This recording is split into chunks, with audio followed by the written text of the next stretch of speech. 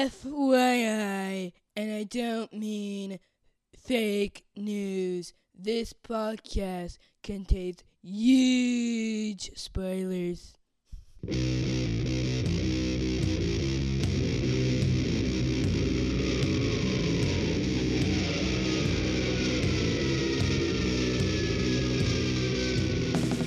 Hey everybody, welcome to episode 241 of the podcast that goes Snicked. I'm your host. Snicked. Yep. All over, in stereo, everywhere. I, of course, am your host, Jason Venable, and I'm joined once again for our special Resurrection episodes by Georgie V, and from the Inner Comics podcast, Mr. Dan Cole. And on the Jim Bay this morning, we have Oliver.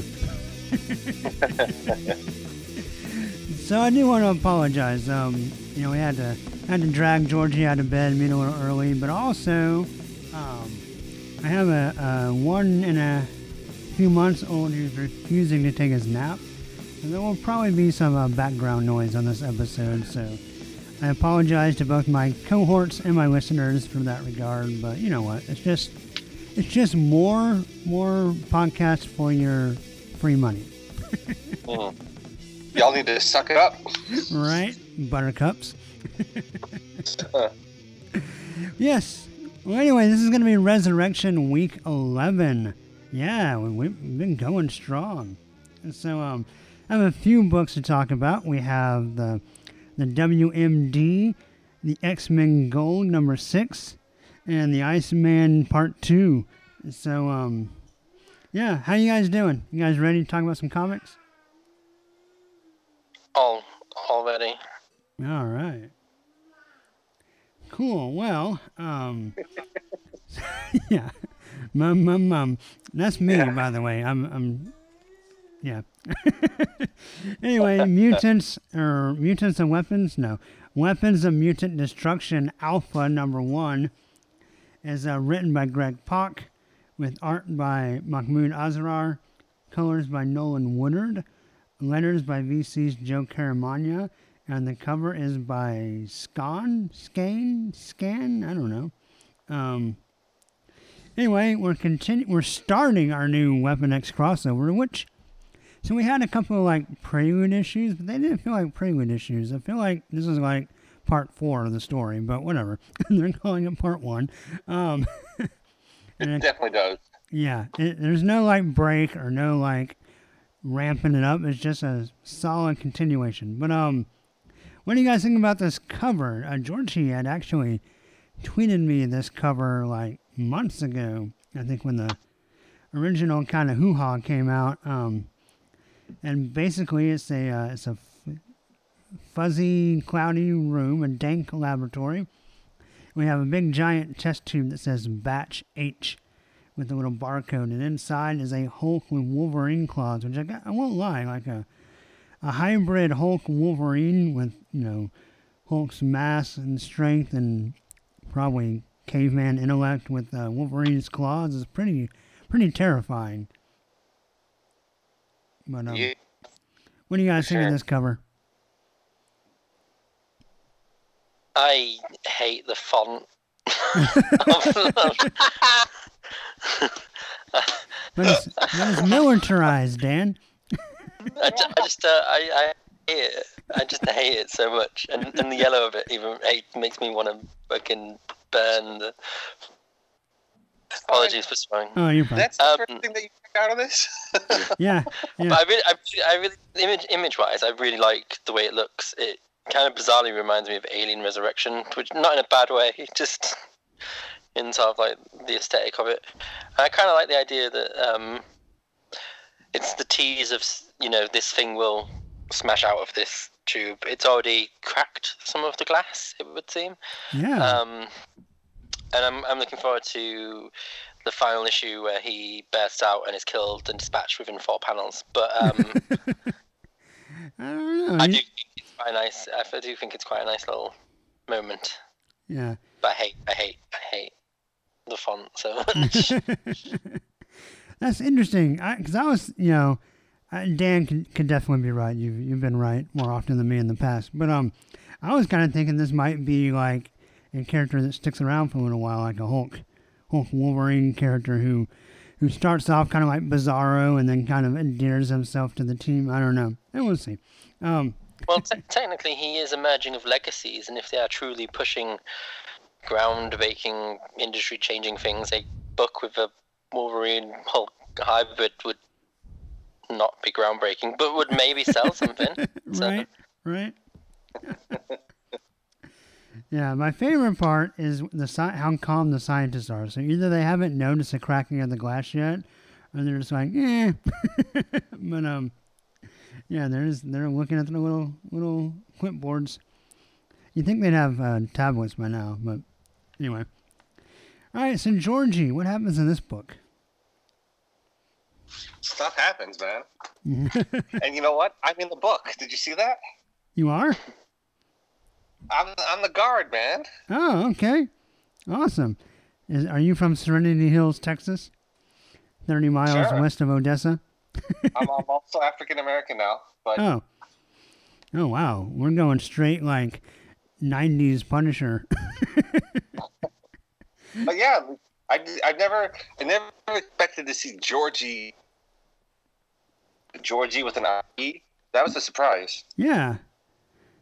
Oh, that's right. See, in Georgie Benaye is a girl's name. Right. So, I see it. Well, I follow a plus-size model on Twitter whose name is Georgie, so I gotcha.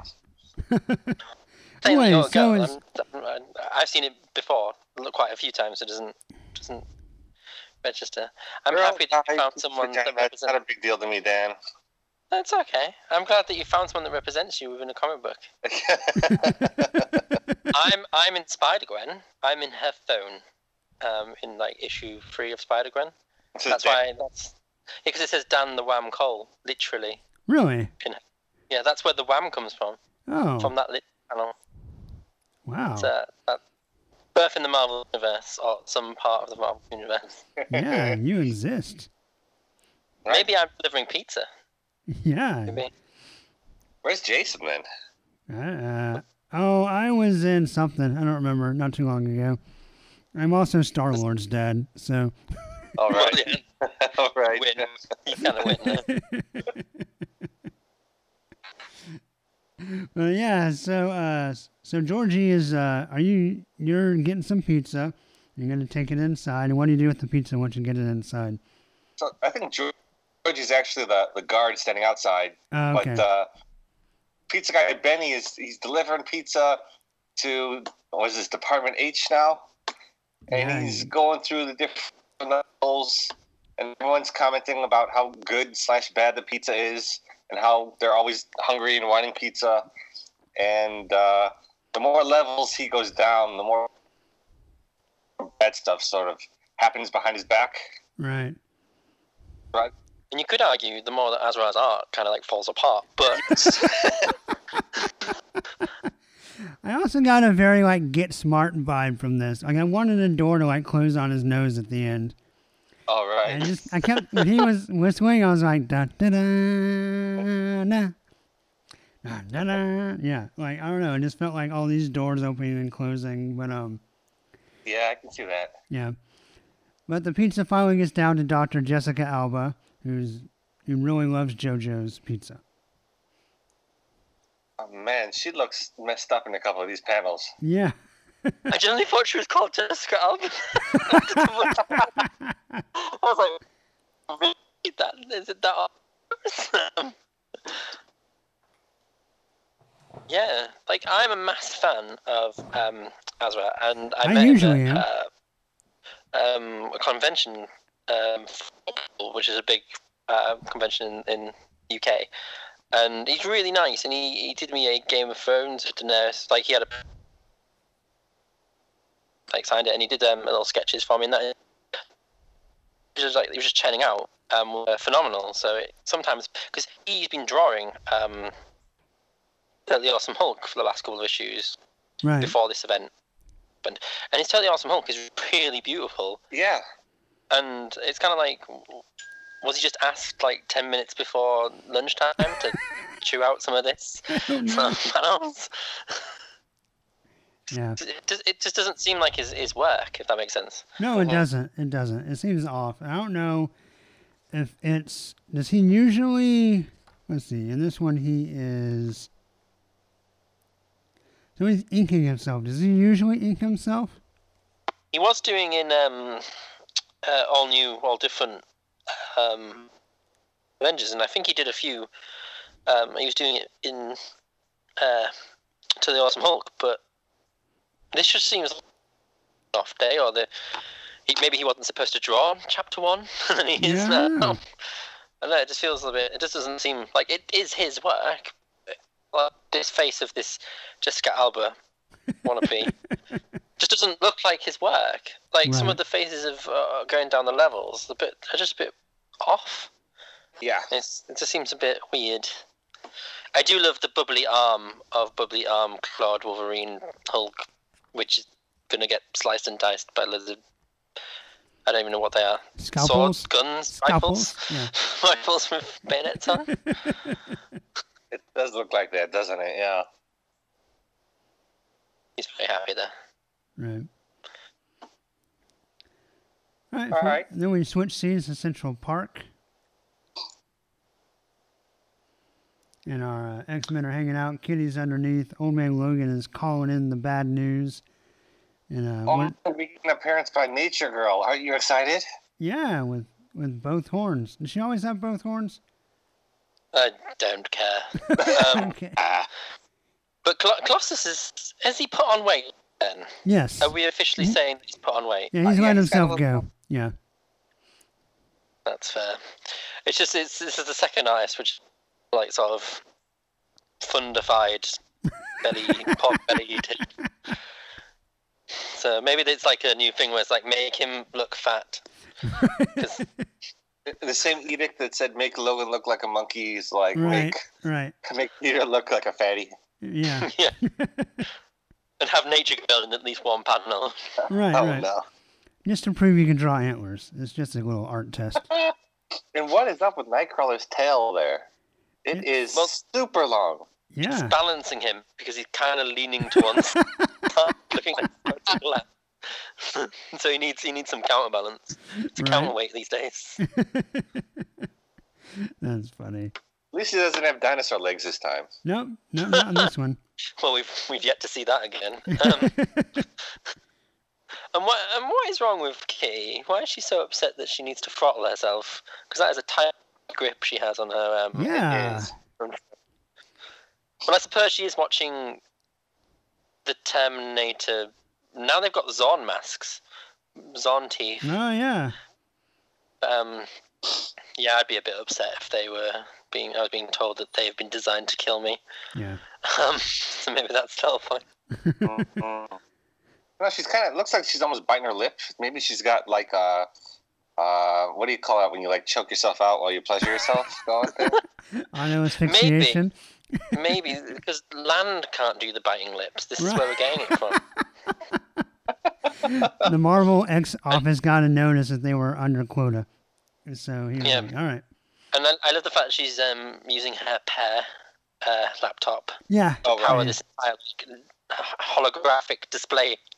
I wish my laptop could do such a thing. Well, get a pair. I must admit, I do kind of like this back and forth between Kitty and Logan. While he's like on the... I thought it was quite nice. Yeah. And Logan doesn't look like a monkey, so that helps. No, he looks good. Only in his first panel, kind of, I think.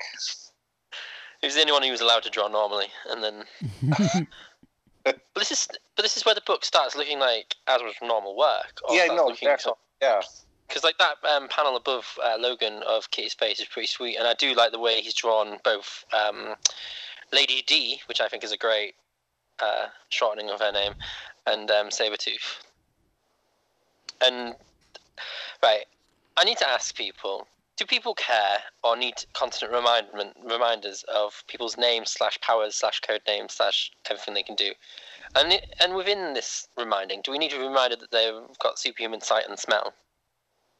And when they say smell, do they mean like the sense of smell, or are they actually superhuman stinky? Because it's not quite. I got superhuman BO. I don't know, because I think sometimes it's kind of cute. I find because I don't know when this phenomenon happened. Well, I think then it was there for a while, and then it went away, and then it's coming back again. It looks like. Right. It's kind of cute, but then I think there's because we've joked about his Wikipedia obsession, and I think he's just like trying to condense as much of the Wikipedia page as he can. Because I just with like cyborg limbs. I do love it though. So at the end of this, which this is one of my least favorite comic book tropes, is the "I'm going to try to kill you to train you." It really bothers me. But at the end of this, they're talking about Sabretooth's complaining about why they're still teaming up with the morally wussy, totally awesome Hulk, and Old Man Logan's like, well, he's a super genius. Are you a super genius? And then we get the power descriptions above everybody's head that says, not a super genius. That was my favorite part of the book. Yeah, that was pretty sweet. To be honest, I actually quite liked the visual representation of Domino's powers, how ridiculous she is when she fires off the knife to hit him directly into the...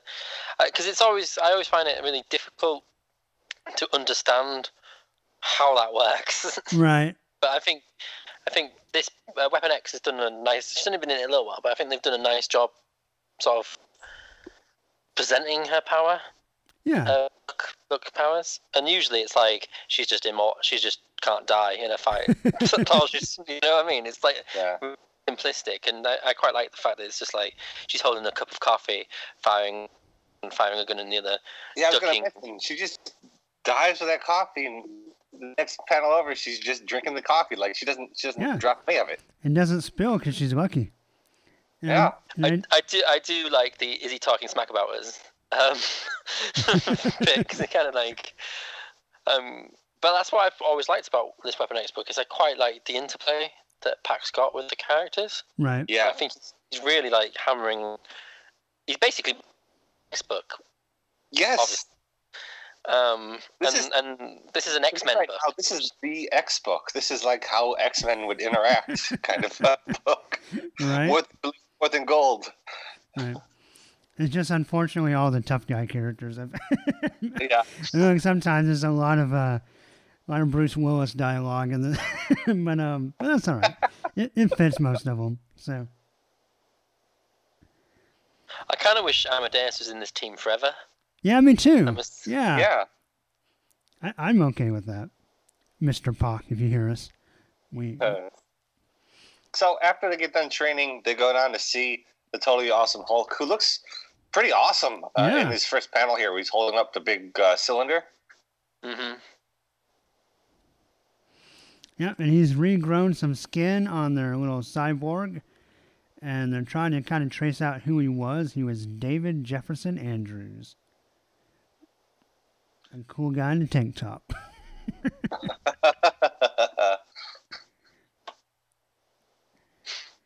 Bless him. Yeah. And so they decide that's a good lead, and they decide they're going to split up into some different teams for different tasks. How does that work, Georgie? Well, there's another nice little bit where Logan's, putting the different members into some tag teams, sort of, and what do you call her? Something D, Lady D. Yeah. Mm-hmm. Yeah, it's like, I need you to go with the Hulk in case you need to kill somebody, and Hulk, I need you to go with Lady D in case we need not to kill somebody. Yeah, and Warpath's like, I see what you're doing. Yeah. That was another nice little, okay, this guy knows his X books. This is just it felt like home. Yeah. It felt like reading X-Men, yeah. It did. I don't know if Logan would say just trying to keep the wheels on the bus, but like Arnold Schwarzenegger might say that. Just trying to keep the wheels on the bus.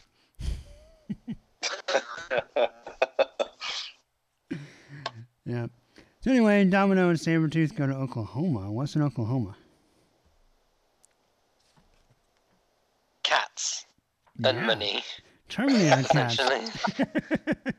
My favorite part of the book actually is Right. just Domino trying to keep money alive. Yeah, they're hunting down something very specific. Is it the green goo they're going for? Yeah, they're going for the green goo, and Amadeus and Deathstrike are going to see the family of the guy that's turned into a cyborg. Right. And then they're like, Sabretooth's all like, "Oh, cat's just like me," and tries to have a conversation, but it's basically a murder cat bot thing. Yeah. And yeah, they come terrifyingly out of the woodwork, and essentially that's what I think cats are normally, anyways. Right. Yeah. This drives with me. Like, and as everyone's slaughtering robot cats, Domino's just sneaking around in the background, picking all the money up. Oh, yeah. Around for all the money. I love the Trying one a hunt. reached underneath Proudstar. Just to grab some money. Yeah. Right. Pulling from his... And then boom, no more money. And she's very upset. You know, George, I think in I that think panel. when she does Oh, go ahead. I think when she blows one up, I think she literally blows them all up by accident by getting very upset. Bless her little face. Well, All they right, have, yeah, she does. yeah, they have self-destruct sequences. So once they're about to die, they all blow up.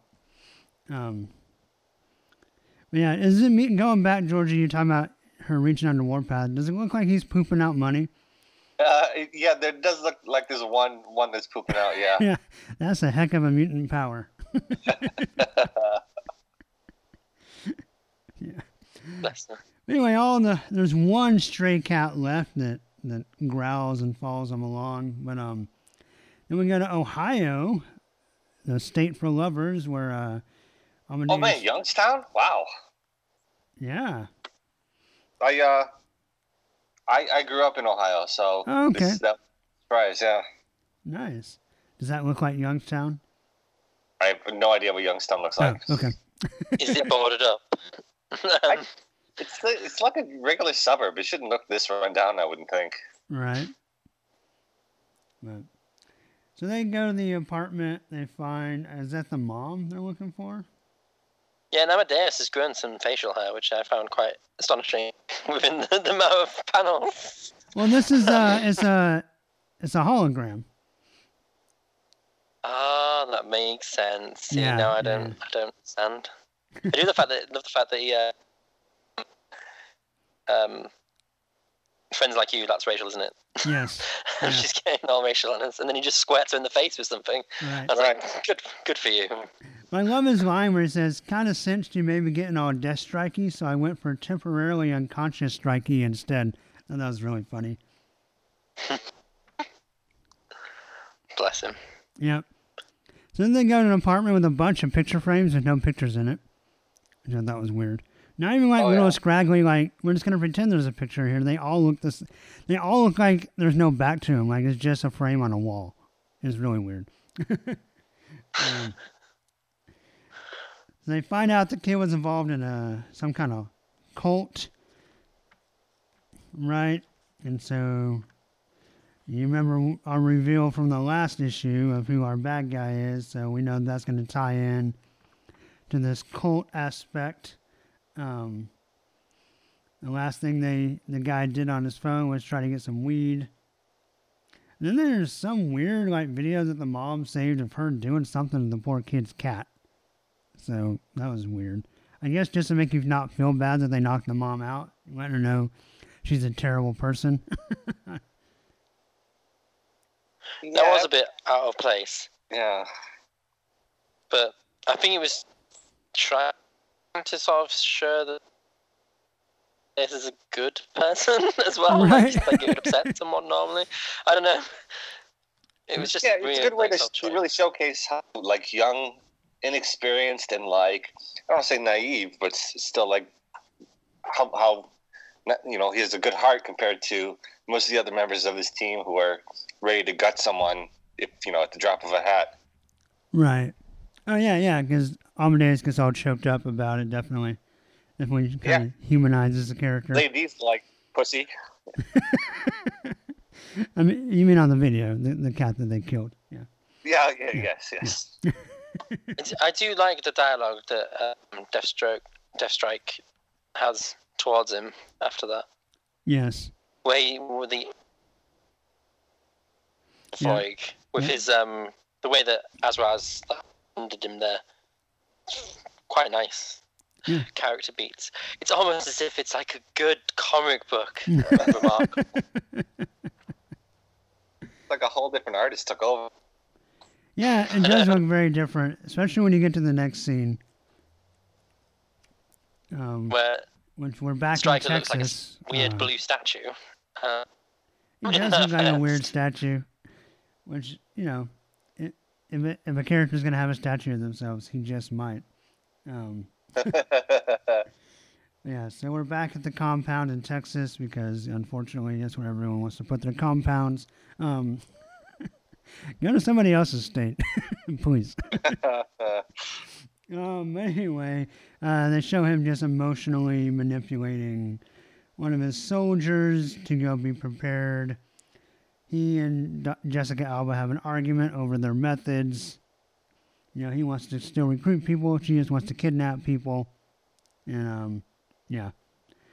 My favorite part, though, is so he walks off. She's like, yep, you're the boss. I'll do what you say.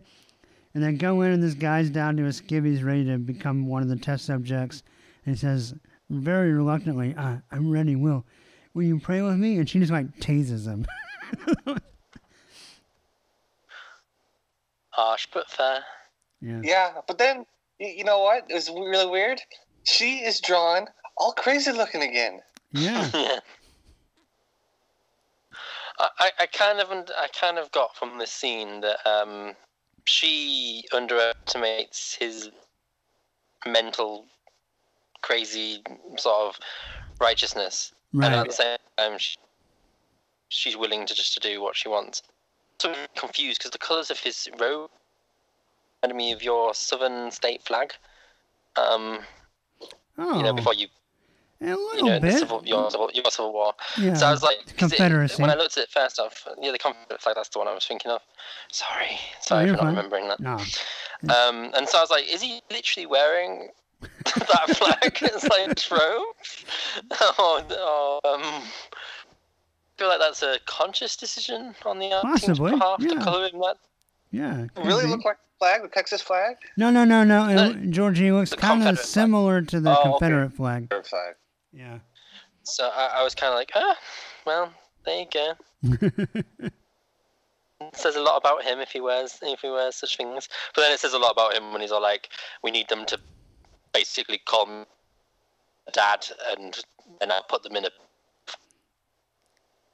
Giant gesture. pit. Yeah. Yeah, wow. Yeah. So we got Well, Rose that's what he's and doing. Rose. He's getting. All right, Dad. And like, you're my son now. Join Yeah. our crazy mental faith that has no The real. cult. Yeah. We just hate mutants.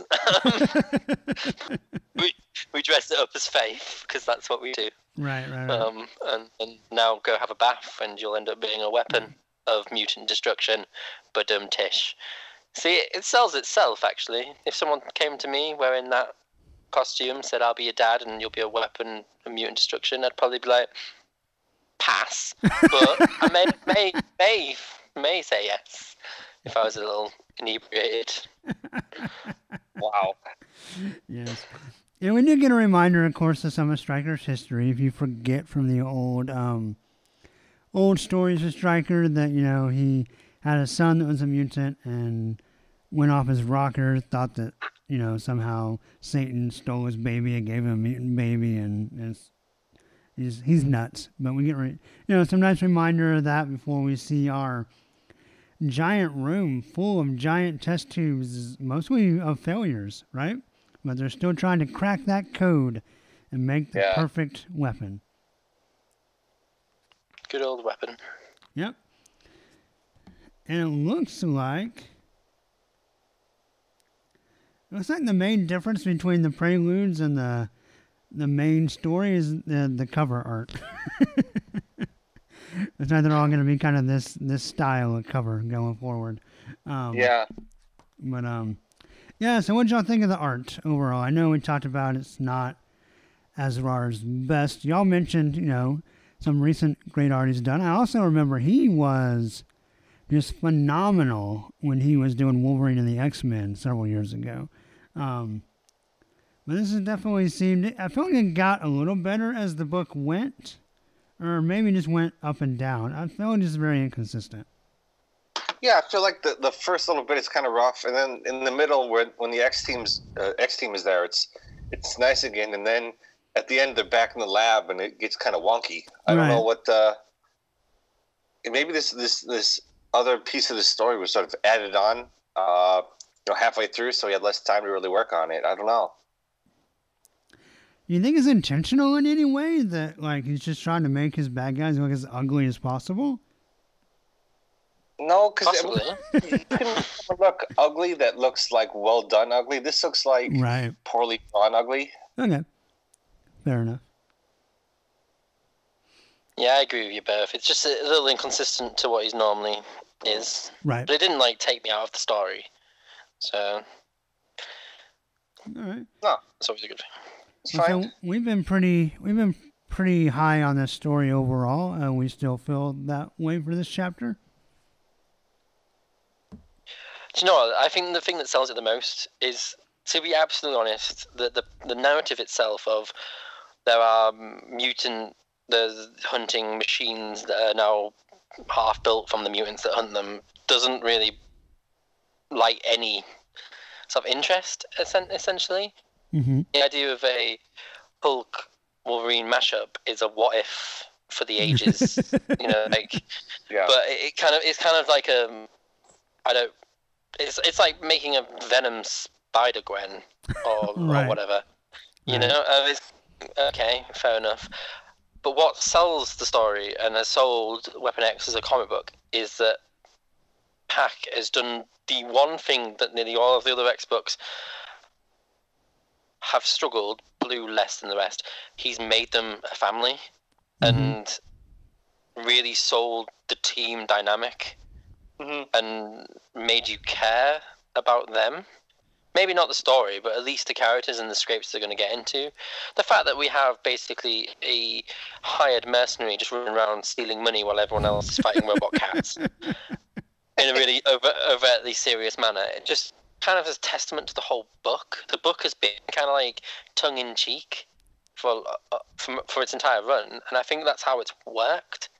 It's look at these badasses. These are the badasses of all X-Men. Right. But we're also going to kind of take the mick out of them, take the piss out of it all as well. And I think that really helps. And I think Amadeus really is such a great addition to the cast. I'm going to miss him. It's going to be really bizarre to have him not there. Yeah, I agree. But I'm invested. I've been invested since issue 1, so which is weird. It's a weird feeling. I agree. The story bits that have the Weapon X team are really enjoyable, and that's why I'm reading this book. I felt like it was a little bit of a step down from the previous entries in the storyline, but it's not bad at all. As we mentioned, the art's kind of iffy in places, but I was engaged throughout all of it, and I'm ready to keep reading. Cool. Well, let's start with you, Georgie. What do you want to grade WMD Alpha #1 Weapons of Mutant Destruction? My goodness, that's a mouthful. Is that its actual title? Yeah. Shit, it is. But there's no others in the series. It's just this one, right? I think so, So yeah. it just ends. That's it. It's the number one. Right. I think I'm going to give this one a 4, but like a solid, enjoyable. Yeah. I don't think it's. I think I give the previous entry a 5. Yeah. Maybe a high 5. Yeah, but it's a solid 4 that I enjoyed, and looking forward to the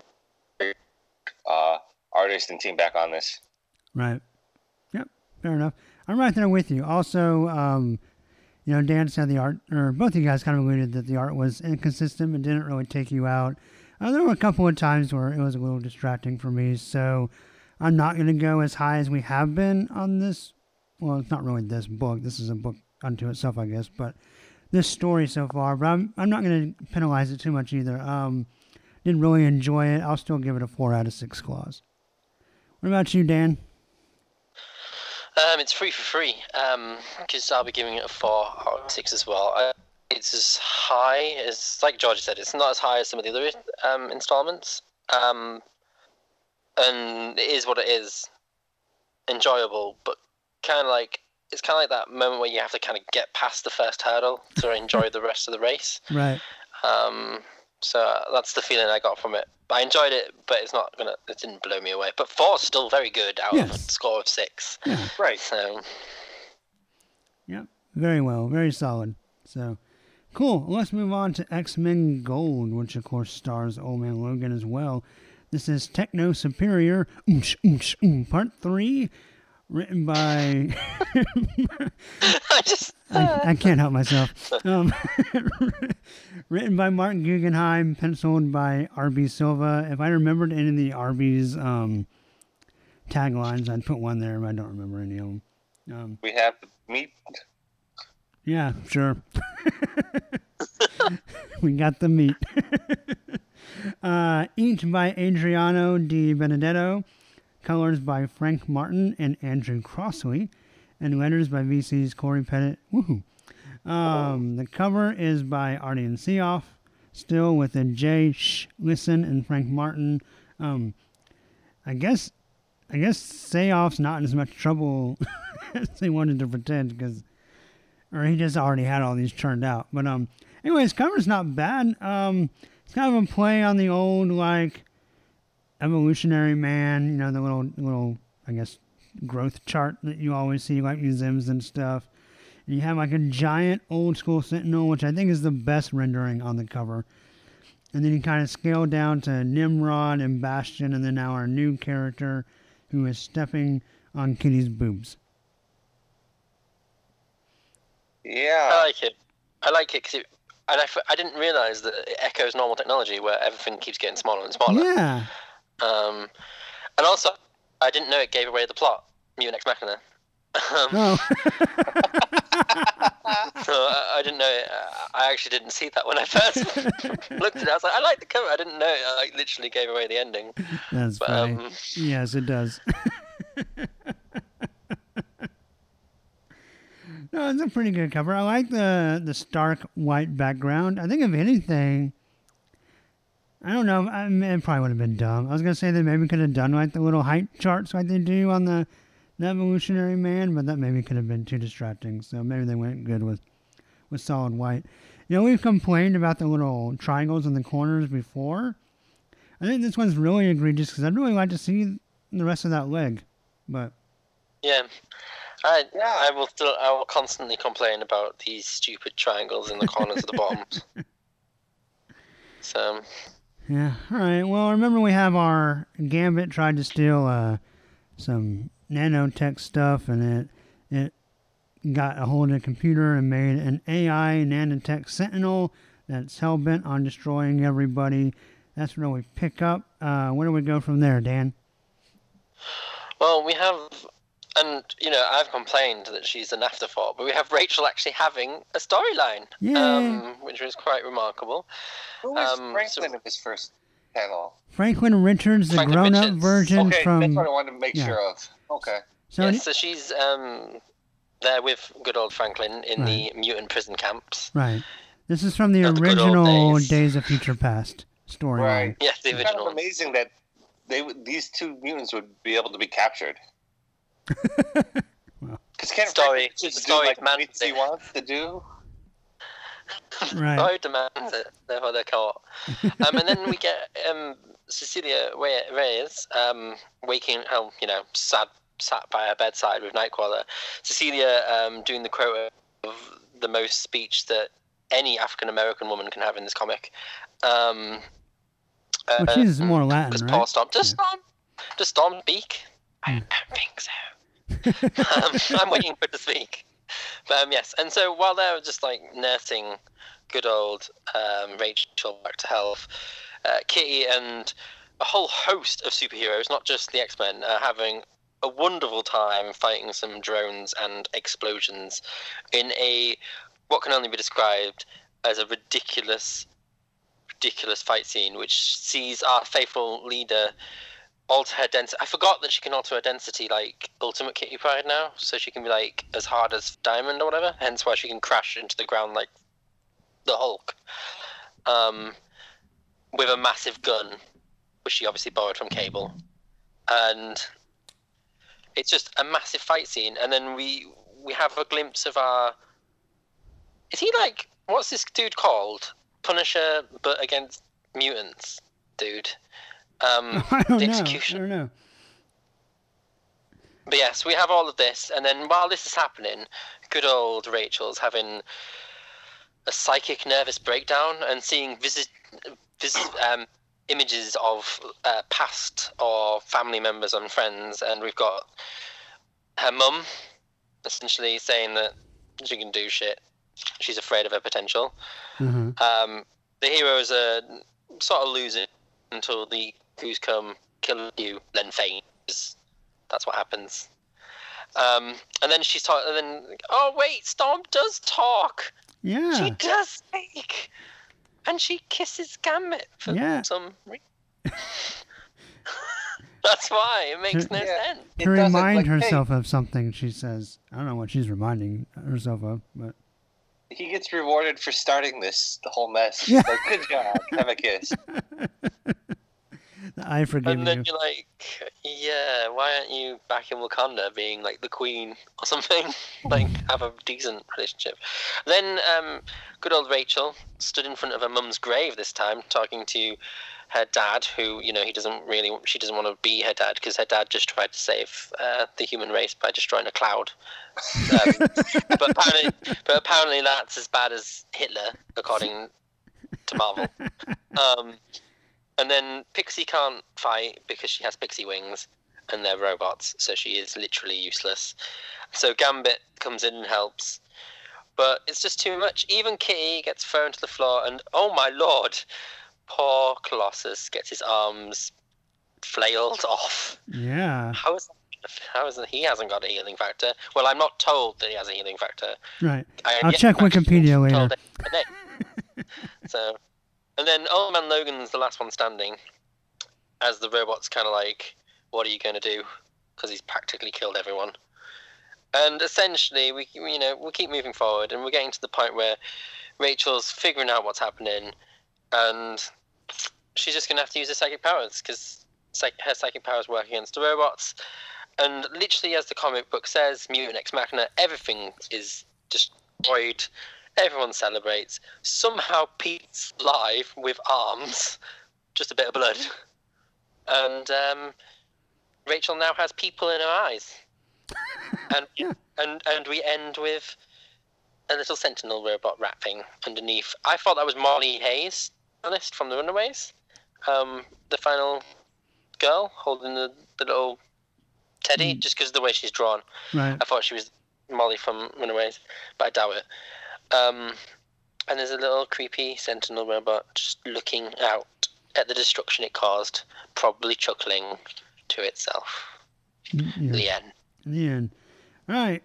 Yeah. I was going to ask you something. I didn't want to stop you. Now I forgot what it was.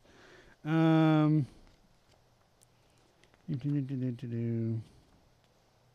remember. Anyway. So, all right, who wants to take a gander at what did Rachel see that, like, changed her mind, pushed her over the edge? It just says, the purest expression of your power. The Phoenix Force? Maybe. You think so? Okay. No, because they kind of mentioned it earlier. Like, it's not the Phoenix Force that is making her afraid. Well, that's the Hound. That's her as the Hound. The picture is when she was the Hound of, is it Mojo or Sinister or whoever it was, who would hunt down all the mutants. Well, later it becomes that Nemo guy, but that's a retcon, I think. Yeah, so is that what it is? Just the ability to hunt down all of mutants everywhere? So since this is a mutated AI, she's able to hunt down all of them and destroy them, and that's why she has eyes or people in her eyes, because she knows where everybody is now? Are those all mutants in her eyes? No, they're not. I mean, Spider-Man's there. Yeah, and Devil Dinosaur's in there. America. Oh, and Dan, our favorite, that guy from Generation X who has that curl, is there. Really? Oh, yeah. He is Why? Yeah. there. 'Cause he's Why is he important. there? He's the hottest new character in all of mutantdom. It's so bland. Well, to be fair, when she was in this costume in Excalibur, she was possessed by the Force. Yes. Yeah. Or she had a fragment of the Force. And not to always bring Grays back to the Phoenix, but it could just be the fact that she did kind of revel in that kind of power when she was in this costume. So maybe it is just the fact that when she was the Hound, or when she was in that costume, she had no moral code and therefore just allowed her powers to reign supreme. Like, she didn't, invade. Yeah. This Rachel, I presume, doesn't invade people's privacy and just hunt people down by reading everyone's mind Right. and ripping people apart with her telekinesis and all that jazz. So maybe it's just the fact that she hasn't let go, essentially. Okay. That makes And so, sense. That could be it. and so she's let go, and therefore she now has TV eyes. So Nightcrawler can no longer be bored. TV got, eyes. Yeah, I was going to do it. You beat me to it, Jason. TV eyes.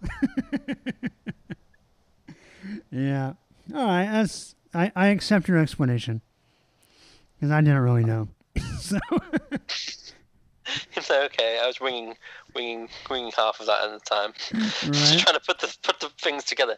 Let's be fair. It's Guggenheim. It's probably not going to be that. It'll be something simple like she's Because. scared of something. Just Scared- because. Yeah. Because I wrote it. That's why. Quit asking me questions, you dumb kids. I think we'll find the answers in Wikipedia is what we need to do. Pretty much. I'll have I love Greg the Pak fact do some that- research for us. I do love the fact though that this is a big thing where it's like, holy shit, like, what's going to happen to Rachel now? Are we going to find out? And then you turn the bed, just, oh no, it looks like a Secret Empire tie-in. So we'll find out what happened to Rachel in a couple of months, sort of Right. thing. Because like, she looks fine on that front cover of the next issue. You She's know, the that front cover. Yeah, she's the only Terrible. person that looks good. I don't know. Yeah, that I don't know bottom what's set. going on with Old Man Logan. It's almost like he's got a touch of Liefeld. That cover, man. Yeah, let's think about that later. We'll have some fun with that next time.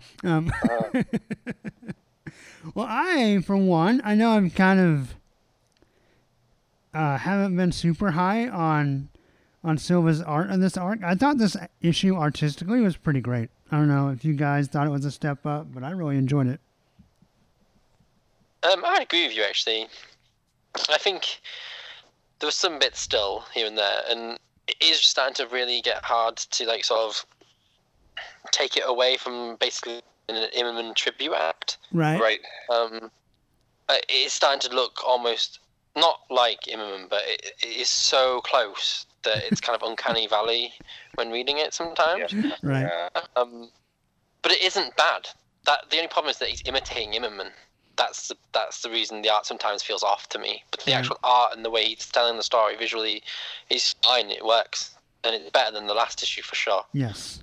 But, I really. like the way the characters are drawn with like all the thick black outlines, like they're almost like stickers, like window stickers that I could move around and like place in any. Like there's a second layer that the characters are like placed on top of the backgrounds and they're just like movable like by magnets or something. Right. Yeah, I can maybe see they that. are. What are those Maybe he draws color the characters forms? first. Is that what those were called? Color forms back in the Yeah, day? I think so. Yeah. Yeah. But I don't know. I really like it. Like when they're in the, I guess, hospital wing with Rachel. Like I really like his Nightcrawler face there. And I agree the fight's ridiculous, but I really enjoyed that splash page. Other than Colossus, we still have Fat Colossus, but everybody else looks great. Yeah, I don't understand what's happened to Colossus. Like, I don't know how he survived. His arms are literally liquefied. Yeah, I don't know if they were trying to say like the nanites were eating the metal off of him, and that's why he's just all cut up when he turns back to human form. I don't really know what happened there. Because why did he turn back to human form? And there's nothing that Rachel did that necessitated that. I do think the Rachel sequences are rendered and drawn much better than the actual fight. Agreed. Right. Yeah. Yep. But go ahead, Georgie. no, I was gonna say like I enjoyed the art better this time, and I was glad to see Rachel do something. But overall, story wise, like this is a book where nothing went down. Right.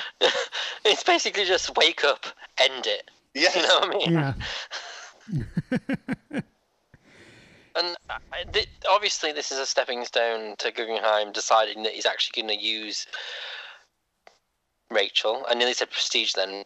It felt weird in my head trying to say No, it. he did kind of make fun of himself on that. I appreciated that a little bit.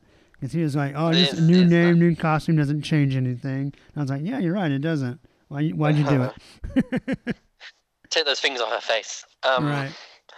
But yeah, obviously that's the thing. It doesn't feel like the final part of this Techno Superior. It feels more like the first part of Rachel Gray's gonna go crazy. Right. Power journey. Mm. Which I don't know which one's interesting or not, to be honest. Like, I really do want a Rachel story, but the idea that it's about the opening of her powers and her dealing with her ability going to some uncharted territory is just so Jean Grey that I'm kind of like, no, do something else, please. Yeah, I've had enough of the Greys. Enough of Greys. Why isn't she like more impressed with her father and decides to become a mutant revolutionary and save people's lives like her father did? Why don't we just do it that way? Because like the Marvel universe doesn't feel like Cyclops was a good guy. He was a bad guy to him. Didn't you get the memo?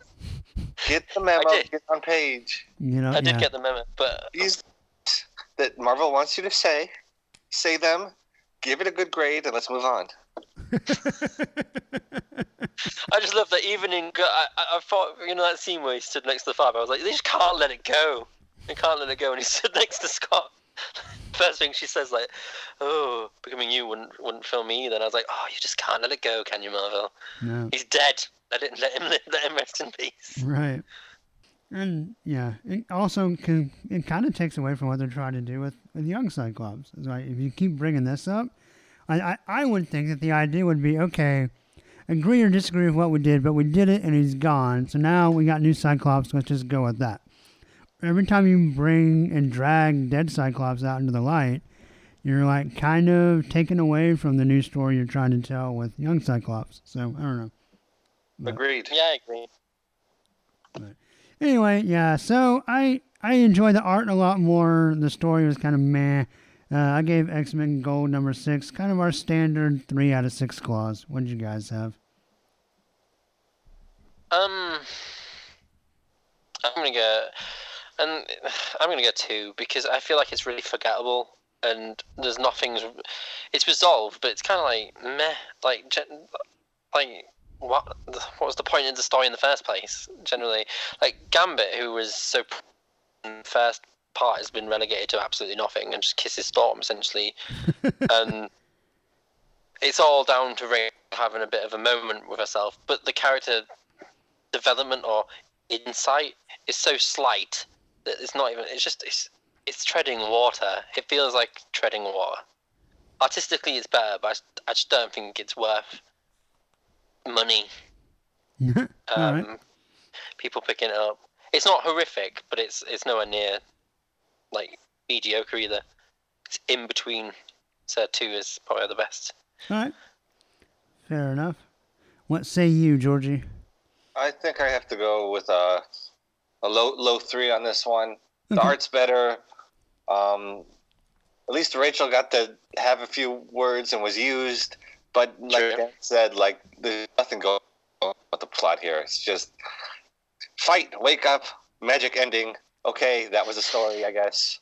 I don't really know what this book is trying to do, what it's trying to be, and what's they're trying to have take place here.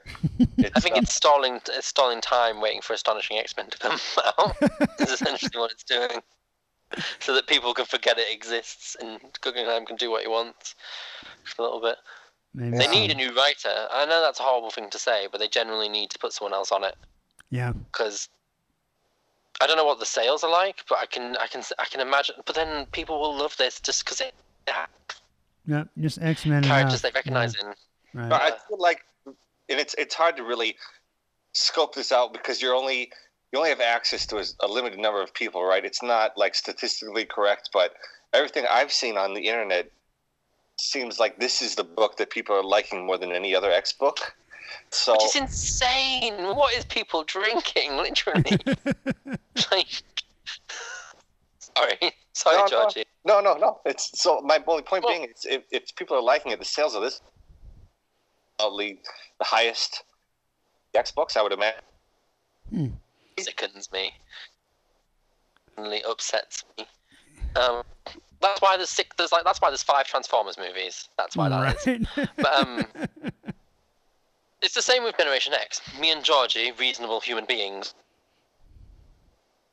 wank essentially. But other people are like, "Oh, it's so great," and I'm like, "Really? What else are you reading? Are you just reading blank white walls all day or something? Like, genuinely, what is going on?" I understand that people have different tastes, but if you're supposed to read loads of comics, surely you understand when one's shit and Right. when the other's not. But oh well. Yeah, I guess we're just we'll be the contrarian podcast, I guess. Obviously, we'll love But Weapon X. I do think that it might be nostalgia for the characters that lets X-Men Gold off the hook. Yeah, I think so too. So And while they're not that interesting, they are at least delivering on the promise of trying to be heroes more. Because even in this book, you have them, like, none of them speak or do anything, but there's renderings of, like, a smattering of just general Marvel heroes throughout the issue. You know, you have Daredevil, Squirrel Girl, Deadpool, though he's still an X-Men character, though. Miss Marvel's there, Rogue there. Yeah. Nova shows up in the panels, and like they're all just Right. kind of random background fighting people, but they're still there. And so I think you can argue about the quality of delivering on the premise, but the premise at least is true. That the X-Men are trying to be more heroic. I just wish they'd tell a little bit better story around that heroism, or however you pronounce that. It's agreed. It may just be the change in tone that people are just like, yeah, I just want that, and I'll trust that the stories get better. I don't know. Maybe they just really like a thick Colossus. True. Maybe so. Maybe people are identifying with that. I mean, I don't know. that's fair. Yeah. Do you think his just- online dating profiles is curvy? Yes. I thought it'd just be tinned. Right. I have little stripes in my biceps, and now in my thighs. My luscious thighs. All right. Well, let's move on to Iceman number 2, shall we? Want to make sure we have a little bit of time left to talk about that. Written by Sina Grace, penciled by Edgar Salazar and Ibrahim Roberson, inked by Ed Tadeo and Ibrahim Roberson, colors by Rochelle Rosenberg, letters by VC's Joe Sabino, and cover is by Kevin Wada. What do we think of this cover? I feel like I I'm like the same as previous. This is not artwork for me. I'm not saying it's bad, but it's just it's not the sensibilities that I really enjoy. Fair enough. I think Dan's about to disagree with you. Go ahead, Dan. Yeah. Well, I think that we from last podcast, we both are at the opposite ends of Wada. Whereas I really like his work, and you don't spit roasting him in a way, and I like it. You can say that? I can say that, can't I? I said it. It's done. It's history now. You just said. And I will not edit it out. No. You said we're spit roasting Wada. Yeah, y'all are on opposite ends. This is wow. It's a metaphor. So Yeah. It's, Yeah, it's a metaphor for like going to town on this artist. I don't know what. No, it's a metaphor of being at opposite ends. right, and like cooking him over an open fire. I don't know what you're talking about, Georgie. Oh my goodness. Everybody go. It's too early, I feel, for Georgie. Everyone go Urban Dictionary that and do what you want. Anyway. I mean, by beyond, you expect something from the other guys to seep through. What? Well, anyway, in the comic. I like the fact that they're actually stabbing each other in the back, because it kind of like echoes what's inside the book. Right. And kind of slyly smiling at each other. Yeah. So, I guess this book generated a lot of touchy-feelies out in the interweb. People kind of unhappy about it. So we'll talk about just overall plot, then I guess we'll get to the controversy. Basically, Iceman is running around having fun. I really like that he says, class is dismissed. It's X-Men o'clock for me. And he goes into the Blackbird and he thinks that he's stuck with Old Man Logan, so he's going to bitch at him a little bit. But it turns out it's Kitty. And they're like, oh, awkward. So they have a nice long flight of what appears to be mostly silence. And they talk about a few things, kind of rehash some of their feelings. Basically, the basic gist is that Kitty was disappointed that Bobby didn't tell her about his coming out.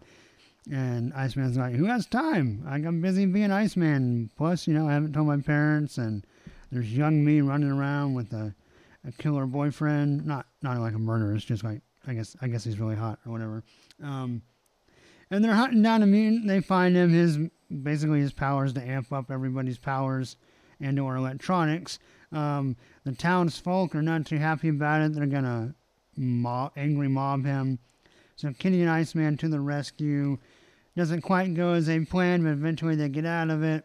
And Iceman's eventual solution is just to punch him out, right? So he can't use his powers, so they get home. Then he confronts the mob with a bunch of angry ice people. And yeah, then everyone goes home. And Kitty and Bobby decide they're going to be friends. She encourages him to talk to his family. And there we end. So that's kind of the plot stuff. I guess there were a couple of things that people got pretty upset about. The first one I think is really dumb. Is Bobby says... Kitty, what does Kitty say here? She says, no, I lost my page. He says, can you hold off the mob? And Bobby's like, Ninja, please. Weird, that actually applies. And I think if you take his whole dialogue, there's no reason to get mad, because if you know the characters, Kitty's been a ninja, right? Before, so it's just kind of a funny appropriation of a pop culture phrase. I guess some people found it to be in poor taste.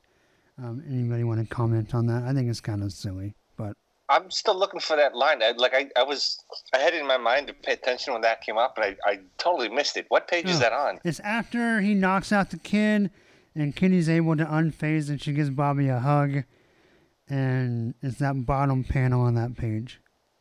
Oh, okay.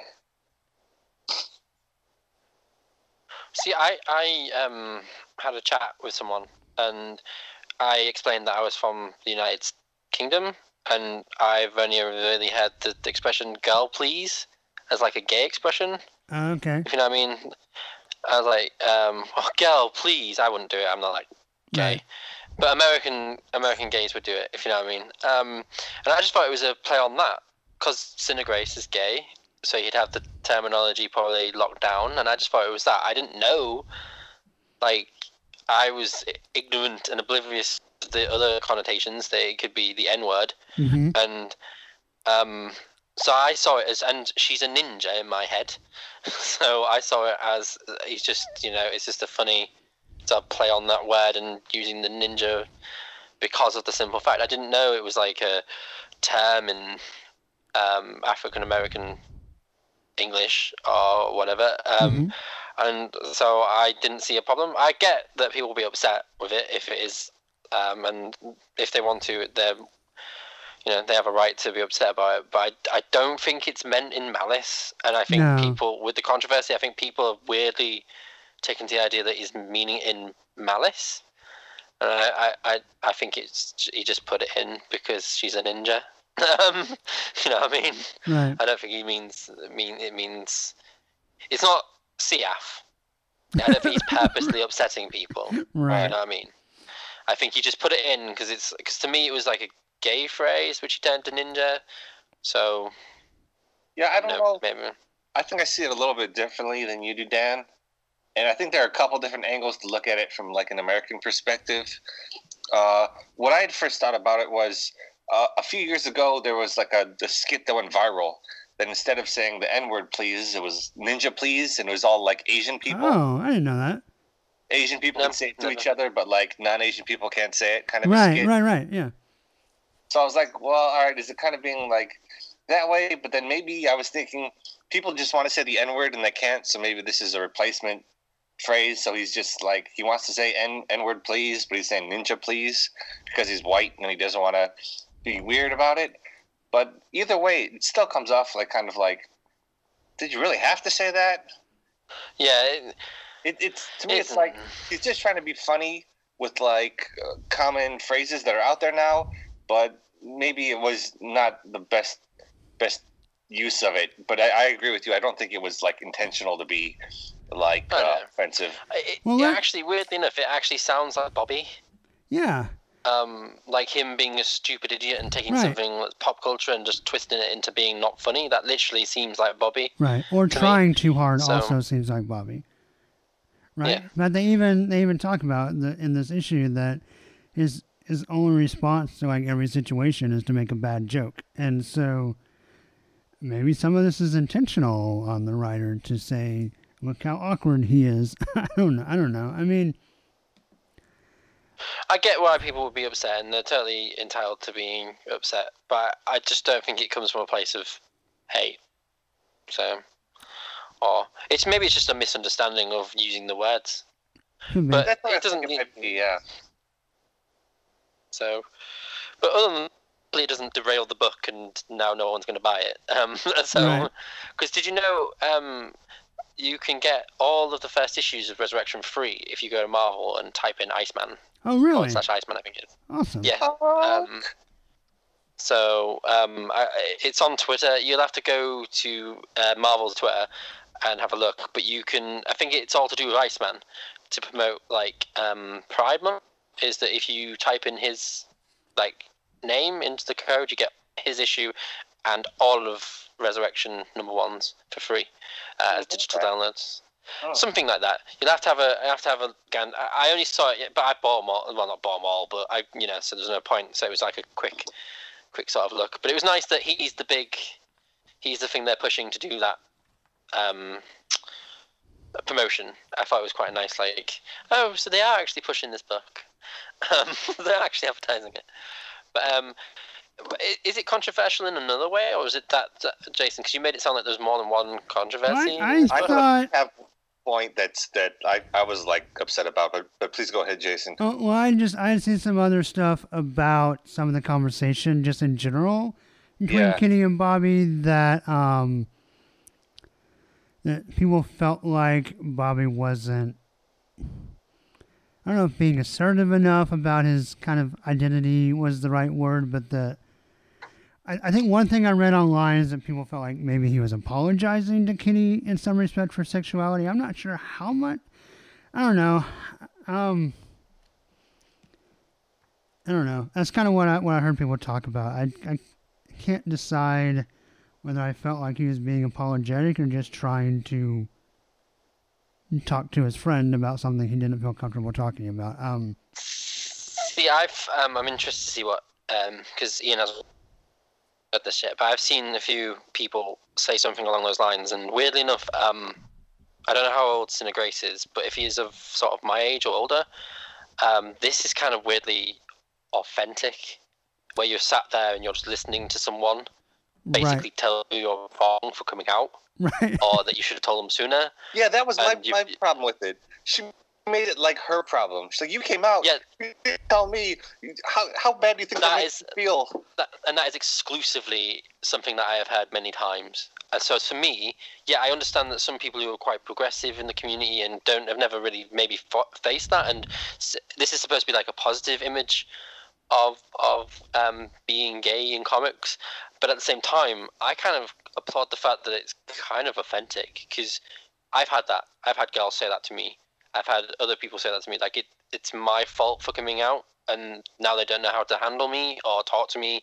So when I read it, I was kind of like, oh, yeah, that's what happens. That literally is what happens. That is literally an honest, truthful. He could have been more assertive. I'm not disagreeing. Maybe it would have been better if he was more assertive and been like, step back, okay? This is not your problem. But people are like that. And to be honest, at the moment, Kitty Pryde's a bit of a douchebag. Yeah, agreed. So, it's not her best moment right now, which is too bad. She's one of my favorite X-Men. So I guess this isn't really a big portrayal for her. It's just a guest appearance, but she's not in top form right now. Right. She doesn't feel like Kitty to me in these issues. No, she doesn't. So I want to interject here just for a second. Oh, sorry. I'm trying to share mics. I'm like, where do I face? That's the iPad. I'm just talking about. Dan, I'm sorry you've had to go through all of that. It breaks my heart. And every time I hear you guys podcasts, I want to interject and say, I'm sorry that you have to go through that. And don't apologize. People it's are fine. mean, and they're douchebags, and they're a-holes. And anyway, we should love everybody. So it breaks my heart, and I just want to say I'm sorry. Oh my God, you're making me all upset. No, you do not have to apologize for anything. You are not a douchebag. People are douchebags. Everyone else is a douchebag. But no, I actually kind of needed this to be told, because this is what people will see. And obviously people have taken it as like he needs to be stronger, more assertive, or just be like, come on, love. This is not about you. I'm like, I don't know how old Iceman is. What, 40 these days? I don't know. He's like, he's been around forever. But like, he's only just come out and stuff. Yeah, I get that people want him to be a bit more positive, but to actually have an honest sort of like portrayal of what it is actually like. Right. He actually highlight to a lot of people who are straight, who have gay friends, or someone come out to them, they might turn around and go, maybe I won't act like Kitty Pryde, right? Because that's a bit shitty. You know what I mean? Well, I think... And I kind of like the fact that it's being honest as opposed to being like a flag wave. That's why I really like Midnighter, because it never treated his homosexuality as like a way of promoting we should all be kind to gay people. It was just he guys as well as beat the living crap out of people. And what I like about Iceman at the moment is that it's literally an honest depiction of what it's like to be a gay man in like late 20s, early 30s. Right. And for having people, when the come out story, that is a coming out story. Most gay people will have that happen to them, where they have to literally stand there and be like, are you fit? After they've gone off like Kitty. Like, I actually quite sympathise with Iceman. I could imagine in his head he's thinking, we have to save a mutant. have you had enough yet? Right. We'll talk about this later. Yeah. My question on all this is it my problem with her isn't that she's like, I could have helped you. It's like, you have any idea how hard that was for me that you didn't tell me? And that is what it's like. They don't, and then they sort of backtrack. It's kind of a weird mechanical thing, literally right. Like in this issue, where they go through a process of realizing what you've said, and it's like the stages of grief, where you have died to them in a second, and they have to rebuild what they think about you. And then at the end they backtrack to say, oh, you could come to me, or I'll come and help you. And then they get all like, oh, do you want to go to a gay bar and let's get a guy? Or go tell your parents. It's exactly the same sort of thing, literally the same thing. So it kind of frustrates me when I've seen people online kind of berate it as being like, he should have been more assertive. And I was like, that's great, that's awesome, I'd love it if he's more assertive, but maybe being more honest makes it a better portrayal of what it's like to be gay. Well, I think that's more important. But yeah, I think this book has two really big opportunities, right? I mean, Iceman being Iceman, one of the original X-Men. Like, there's already kind of the opportunity just of having... I mean, this is... Iceman being gay is a whole hell of a lot different than when North Star came out. I think when North Star came out and when in comic history that it happened was, it's good that it happened so early and whatnot. But Iceman just takes it up to it's a different caliber character. And I think having a high profile original X-Men telling this story, his story this way, it provides two really big opportunities, especially now in his own book. This is different even than just him being in the pages of, Extraordinary X-Men or whatever he was in before. Like, this is his book. And very much putting him kind of front and center. And I think you get two really big opportunities to tell two very necessary stories. I think, just show that he can be a strong, regular hero, who just happens to be gay, right? Right? That more kind of positive, that everything's great, he's funny, he's awesome, he's charming, he's still Iceman, and look what a good role model he's being. Like, there's that aspect, there's the role model aspect, and the kind of spotlight that, everyone can be a hero. I think the other side of that, though, the other opportunity, and I think to me the book will sell itself on whether it can, over the course, do both of these things, right? Because he does need to be a great hero. But the other side of that, though, is to role model not only being awesome, but to role model kind of some of these struggles and to identify some of these struggles and to say, you know what, you're not alone going through this. And, that authenticism that Dan was talking about, I think is equally important as him being assertive or being an awesome superhero, is having that authenticism and saying, that's what the X-Men is about, really. It's about taking people who feel left out or marginalized and sticking up for them. And I think sometimes you do that by showing a character in a situation that identifies with the reader. That's something that they have gone through or know someone that's gone through.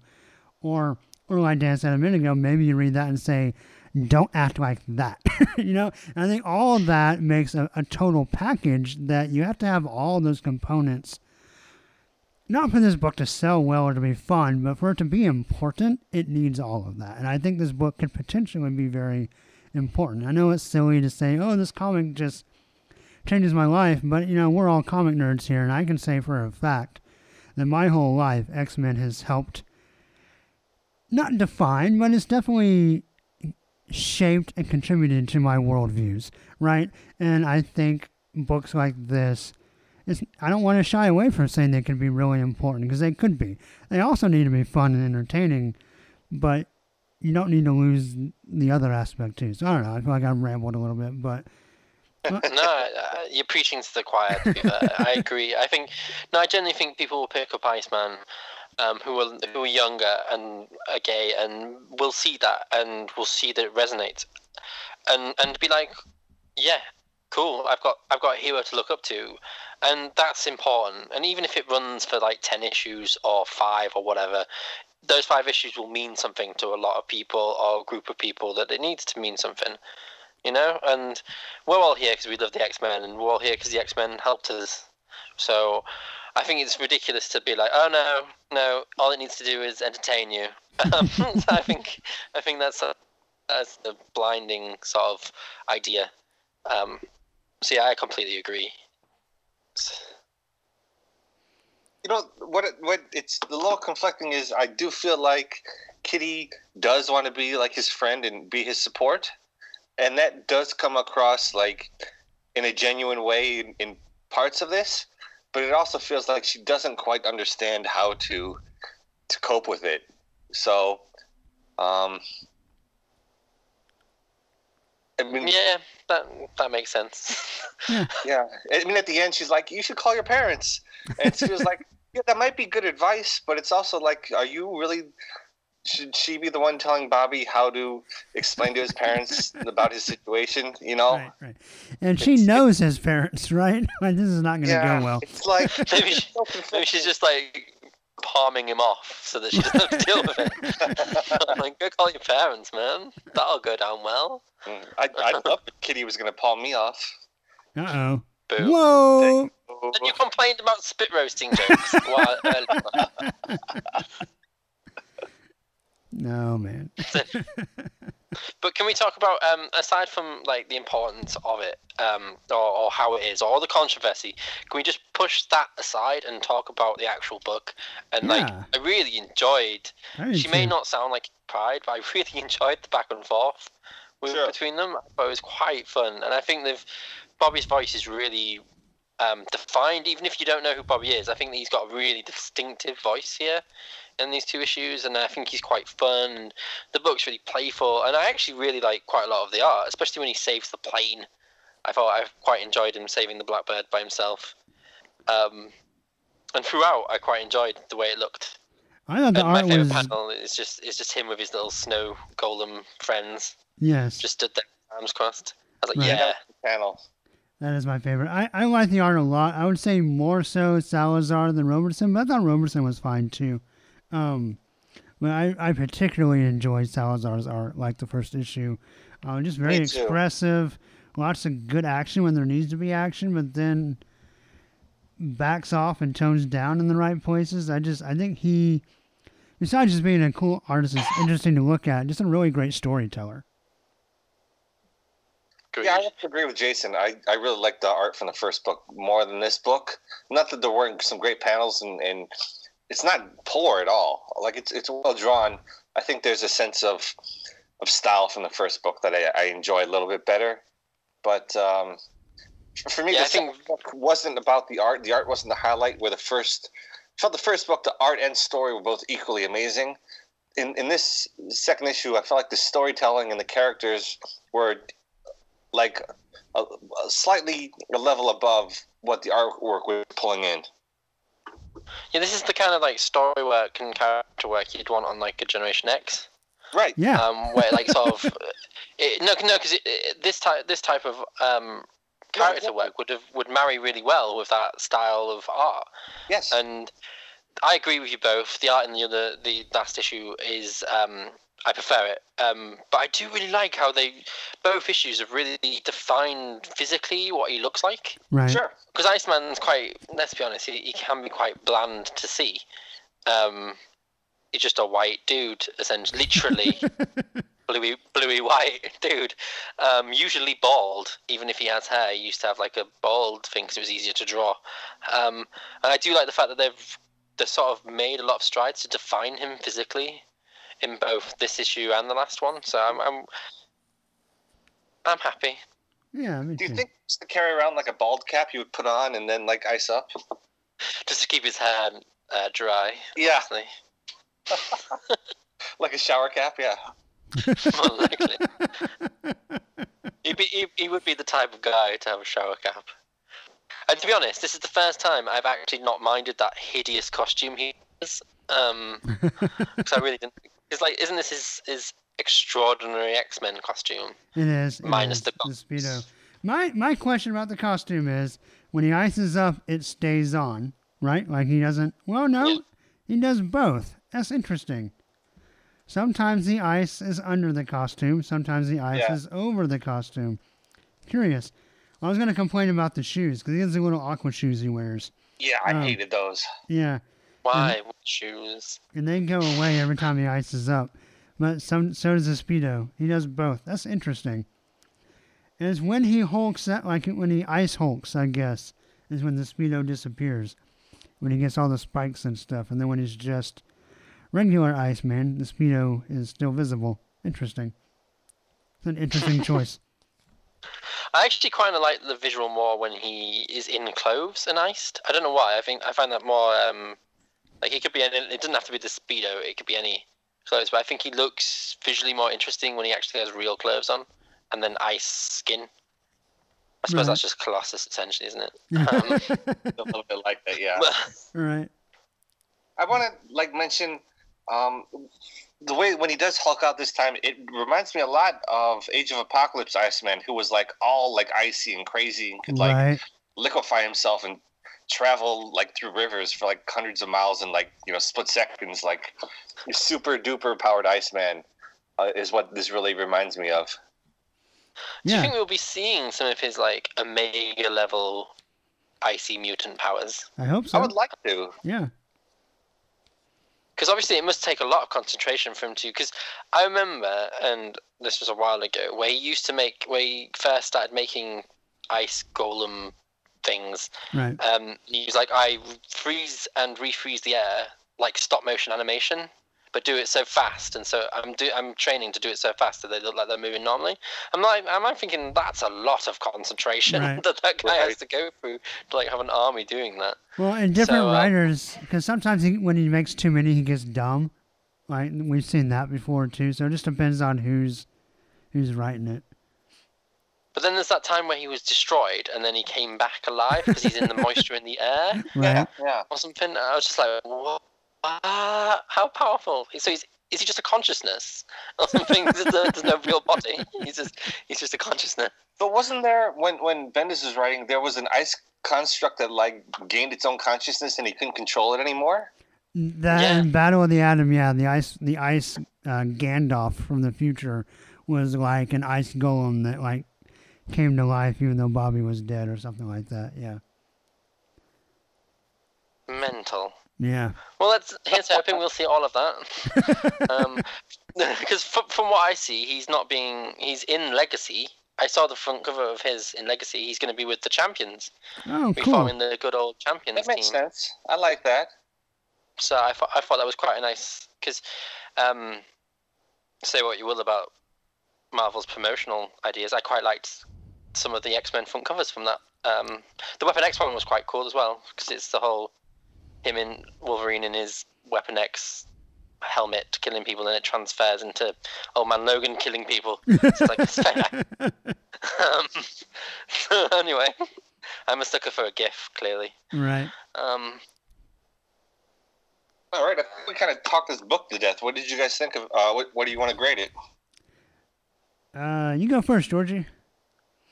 I think I'm going to give it a 5 again. Okay. Not quite as strong as issue 1 because of the artwork, but once again, the storytelling was great. I just love following Bobby around now. So 5 out of 6. All right, same for me. Dan, you gonna stay in a rank or you gonna break off? I'm going to stand with you at 5. I got giddy and gave it a 6 last time, and I came to my senses when I read it again and realised it just no, it was really good. It just it meant a lot to me. I gave it a higher score, and I wasn't being objective enough. But yeah, this is a 5. I think it's the second strongest X book that they've got at the moment. So weirdly enough, it's a Land Weapon X book that I think is the strongest, which is blowing my mind every time I think that. Right. Right. Well, I'm hoping X-Men Blue just had the one slip up and we'll get back to where it was, but we'll see. But yeah. It has a Wolverine in it now. Yeah. Well, can only go up. So. Awesome. Well, my baby is waking up. So any closing thoughts on this episode?